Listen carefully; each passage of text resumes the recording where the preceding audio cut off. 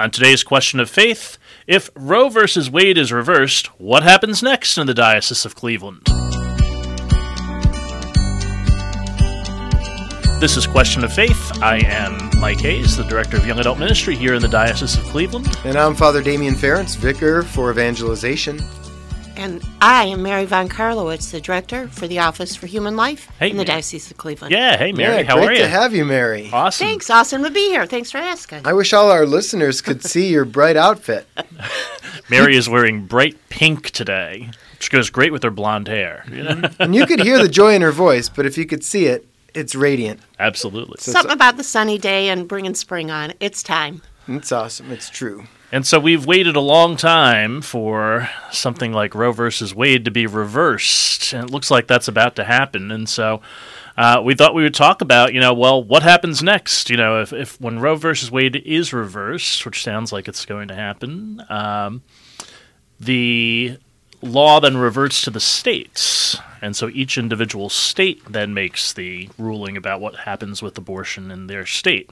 And so here in Ohio, it would become illegal to have an abortion. And so that means we have to highlight what we're already doing. Correct. And we should say that this is speculation at this point because it's only because of a leak from the Supreme Court that we think Roe v. Wade will be overturned. So none of this is certain yet. None of it's in stone. So this is speculation, but I think it's good speculation, and it's a conversation worth having, and that's why we brought Mary Von Karlowitz in. Thanks, and it's really good to be here. You're right, it sounds like speculation, but not necessarily so.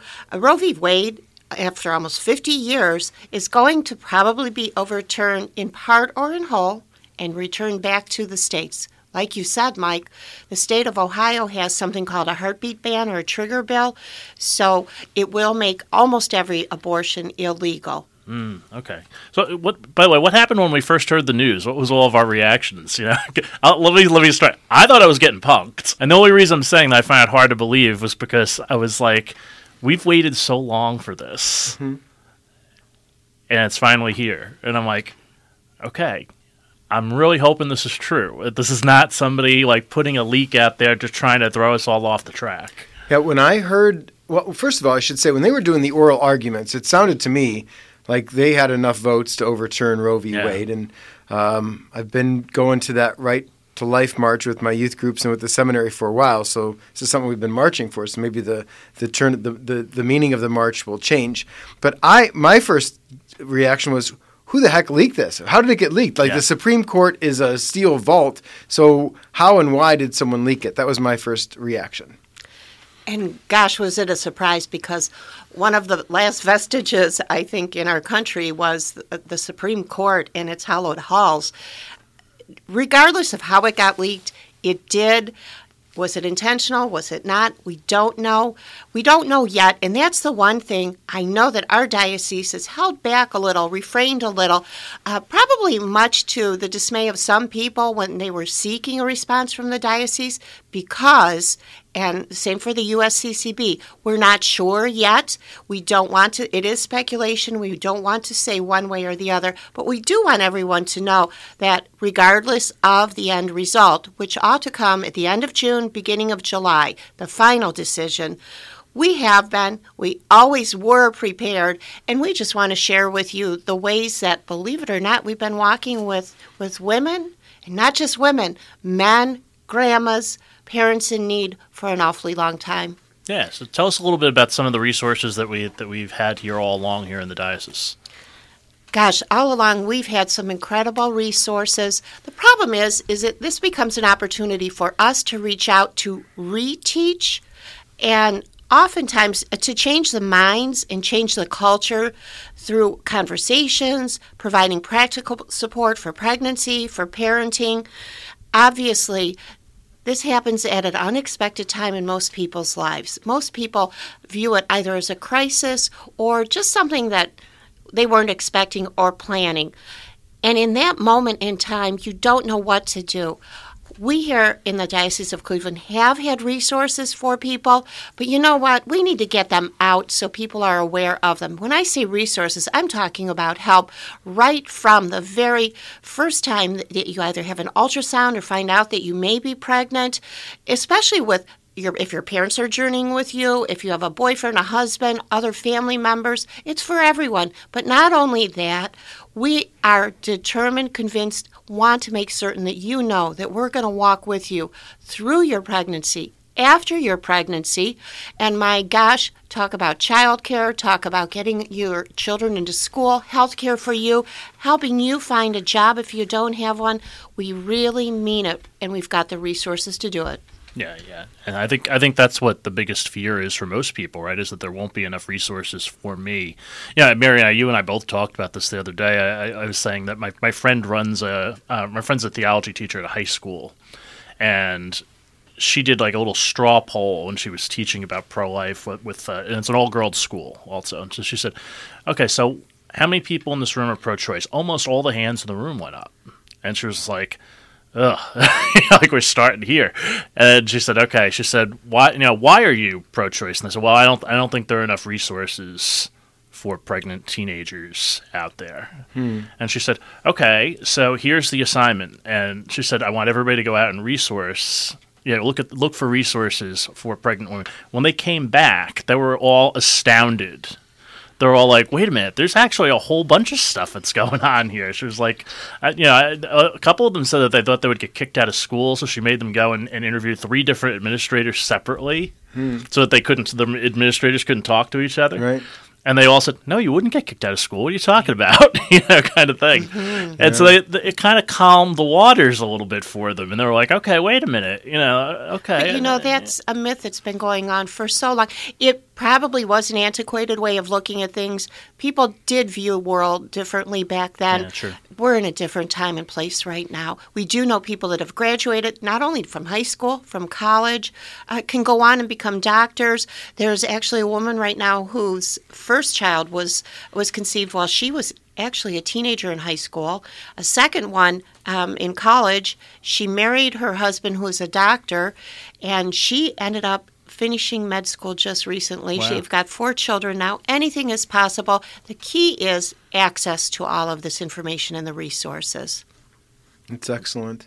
So, Mary, if someone like today would be listening to this and just discovered that she's pregnant and said, I need a resource right now, like what can the Catholic Church do? Because the myth or the narrative against the Catholic Church and against pro-life movement is that we only care about life in the womb, and as soon as that baby's born, no one cares about it. So is that true? And if it's not true, tell us what is. Oh my gosh, honestly, that's one of those myths long in the making. Absolutely not true. The problem is they don't know where to get the resources. I know that our Diocese of Cleveland website is going to be up and running. It already is, but have all the information. It'll be actually a tab on the front page of the diocese. The Office for Human Life has all sorts of information listed, resources. There's going to be live people. And that's what, we need to make certain that each of these people in these situations, and sometimes it is the gentleman that walks with his girlfriend, his wife, whomever. If you contact your local parish, reach out to someone, they will have resources too. If you don't feel comfortable calling the diocese, try Googling, try looking through the website. But honestly, the best thing to do is reach within your own community. There's some incredible pregnancy centers in every single county in our diocese, all 8 of them. Try your own parish first. There's somebody there that'll direct you at least, or walk with you through your entire pregnancy. Cool. So I'm holding in my hand right now a pamphlet that you gave me earlier today called Help is Available. Within here, immediate assistance, local pregnancy centers, counseling, financial assistance, housing, adoption and counseling, post-abortion care, an abusive relationship, human trafficking. So where is this going to be on our website, or is part of it there now? Absolutely. It's all there now. The information is on our website. We're going to try to make this as available and accessible as possible. The deal is, don't worry if you think you're going to get kicked out of your home or your parents aren't going to be happy with you. First of all, housing is available. There's some wonderful housing. Zelly's home actually will let you stay right through with your newborn baby. There's actually some children there right now. Some women have 2 or 3 children. There's many housing situations like this, or somebody will help work with you, walk with you, help you find housing. If it's an extra car you need, a car seat you need, if you need bedding, if you need childcare so you can go to appointments, there really is. Don't ever make an emergent decision based on something that actually can be walked through. Actually, the best advice is to take a deep breath. Yeah. St. Ignatius of Loyola tells us that, right? Don't make decisions in desolation. Amen. Right? Amen. You know, we sit back and we say, okay, we're in desolation, so we don't make a decision. We kind of keep things the way they are right now and then start to gather information, right? We start to gather information about what can be done, and it sounds like you've got all of them here. You know, the other thing too, I think, is that we in the church who are supporting people, we have to figure out how we can do that better, so we have to shift our mindset in some ways. We need to be pro-family in these instances. Mike, so true about that. You know what? It's a time, actually, believe it or not, when we really have an opportunity to reflect, to look back, to say, you know what? This is my call as a Catholic, a baptized Catholic, to say, what can I do? The judgment needs to melt away. You know what? These people end up finding out that most of the time the judgment does melt away and it isn't there. If we can learn to walk together. For the people in the community, they want to help people. They want the opportunities to walk with people in an emergent situation. It becomes a time where we can actually all work together. We need to change perceptions of people in our diocese, in the world as a whole, to see the beauty, the truth, and the goodness of our church's teachings. No kidding, it comes down to the bottom line is, what would Jesus do? And if we could be the face of Christ for all people, I think we'd be a lot better off. Yeah. We talk about women all the time with this issue, but what about men? What are we saying to men? It might be a good idea for us to start to encourage men to say, hey, maybe you want to stick around. Maybe you might not want to abandon these women and put extra burdens on them. We almost, I talk about that all the time, but I'm wondering, how often the average person in the pew might talk about this. Mike, wow. It's so funny you should mention that. Actually, I have 8 sons of my own, so so you know something about the boys. I can actually say, yes. Part of how I raise them is to know that they, number one, don't live in a vacuum, and number two, that they are to travel. 4 of them are actually married already, and that they are part of a community, part of whomever they're with. They're equal partners in this. We have another opportunity to reteach, to re-educate, walk with their partners. Nothing happens in a bubble. But you know what? They need support too. So we have to make certain that there's support for men available, and indeed there is. Again, there's basic tips that I would say apply for both, for men, for women. Again, take the deep breath, that not to make decisions based on how you're feeling at the moment. Gentlemen, I encourage you, honestly, to support whomever your partner is. Honestly, she's just as scared as you. And even though you might say, oh my gosh, my life plans are completely thwarted, ruined, and I'm never going to be that movie star, the rock star, the doctor that I wanted to be. Not true. So many ways we can prove that wrong. But the bottom line is the two of you need to seek help and counseling together. She needs your support more than ever now. And even though you want to say, oh, it's her body, she's a woman, whatever the altruism is at the time, don't. It's both of you together. Honestly, years from now, if you aren't walking with her in this decision, you are going to face just some consequences later on. You know what? Do this together. Stop, think, pray about it. Ask her how she's feeling. Understand what you're feeling. And honestly, counseling is available for unplanned pregnancy for both people. It's interesting. We're in the month of May here. It's where we celebrate Mother's Day, and we celebrate our mother, Mary. And what sometimes happens in our culture, there's this false narrative where women are against men and men are against women, and that that's a consequence of the fall. That's a consequence of sin. When God created us, that wasn't how it was supposed to be. We're told in Scripture we're created in God's image and likeness, male and female, He created them. And so, as you said, Mary, we work together. So we are complementary. Women are different than men. Women have the wonderful gift of being able to bear life within their own bodies and then nurture it with their own body in a way that a man can't. But we need each other. Just as it takes two to bring life into the world, it takes two to raise life and be responsible for it. And it is easier for men to neglect that responsibility. So as you question, Mike, this is a call for men to stand up too. Yeah, I was saying this to someone. One of my friends is starting a family, and they just found out they were pregnant recently, and he said, "Oh, I'm really overwhelmed." And when I was, it's overwhelming on its own to be pregnant within marriage. And imagine how overwhelming it might be to be pregnant outside of marriage, right?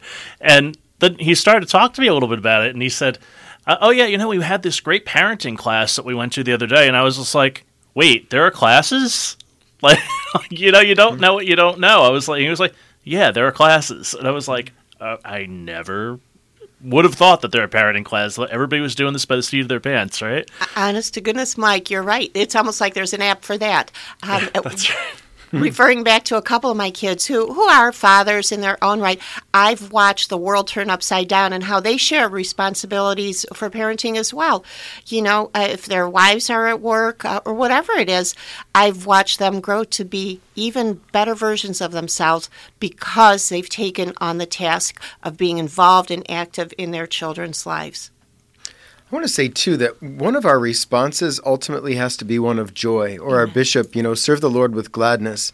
And we say this on this show a lot, that honey attracts more than vinegar. So the worst thing, Flannery O'Connor said the worst sin of a Catholic is to be smug. And so I think we need to avoid that as Catholics and rather be joyful, merciful, meet people where they are, where they need us, and love them with kindness, great kindness. Yeah. Remember during the Seven Church Walk when you were walking and you said that everybody was kind of joyful, and then there was this other group over there that just looked, yeah. And they were, abortion on demand. They seemed very angry and all upset about it. And which group would you choose to walk with? Yeah, right? It would have been our.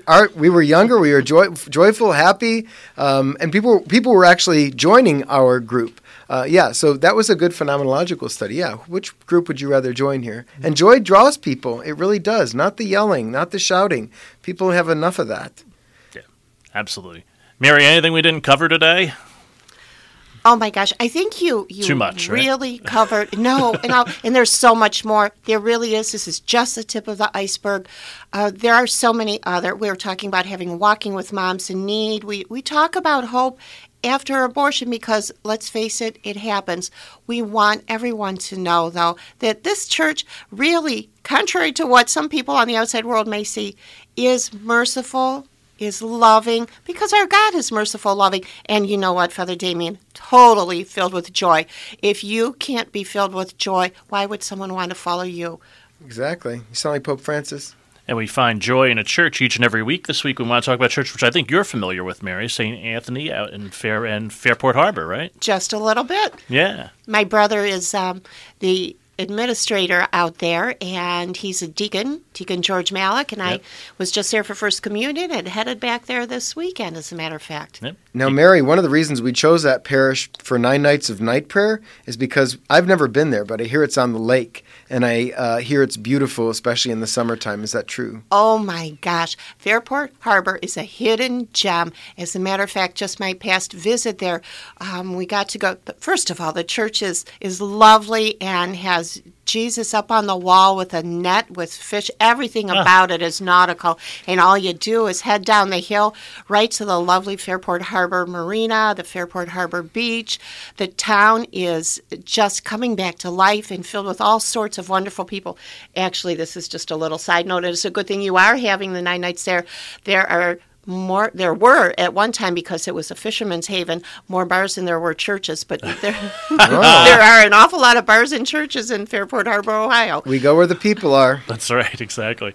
And Deacon George is the head of our diaconate here in the diocese as well. So, I've been spending a lot of time with him over the past year in my formation. He's been really helpful to me, so thanks for that.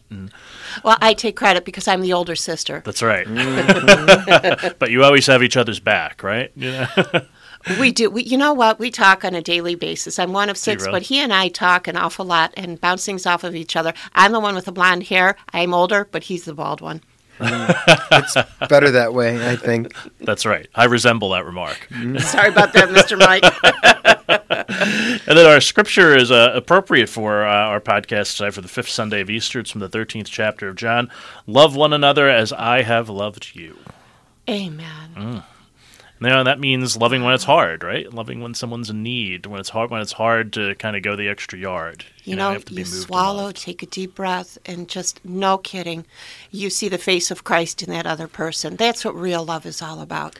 Yeah. It also includes loving yourself the way Yeah. that the Lord has loved you. So don't forget about that one, too. I mean, obviously love others, love God, but also love yourself. Well, you can't pour from an empty well or empty cup, right? And love your unborn child on top of that, as we Always. talked about that. Right? Truth. Amen. All right, so this has been Question of Faith. We'll have another question next week. If you have a question, you can email that to me at mhayes@dioceseofcleveland.org. Mary Von Karlowitz, thanks so much for joining us this week. What a joy and pleasure. Thank you, guys. Come back again. Indeed, I will. We'll have all this and more next week on another Question of Faith.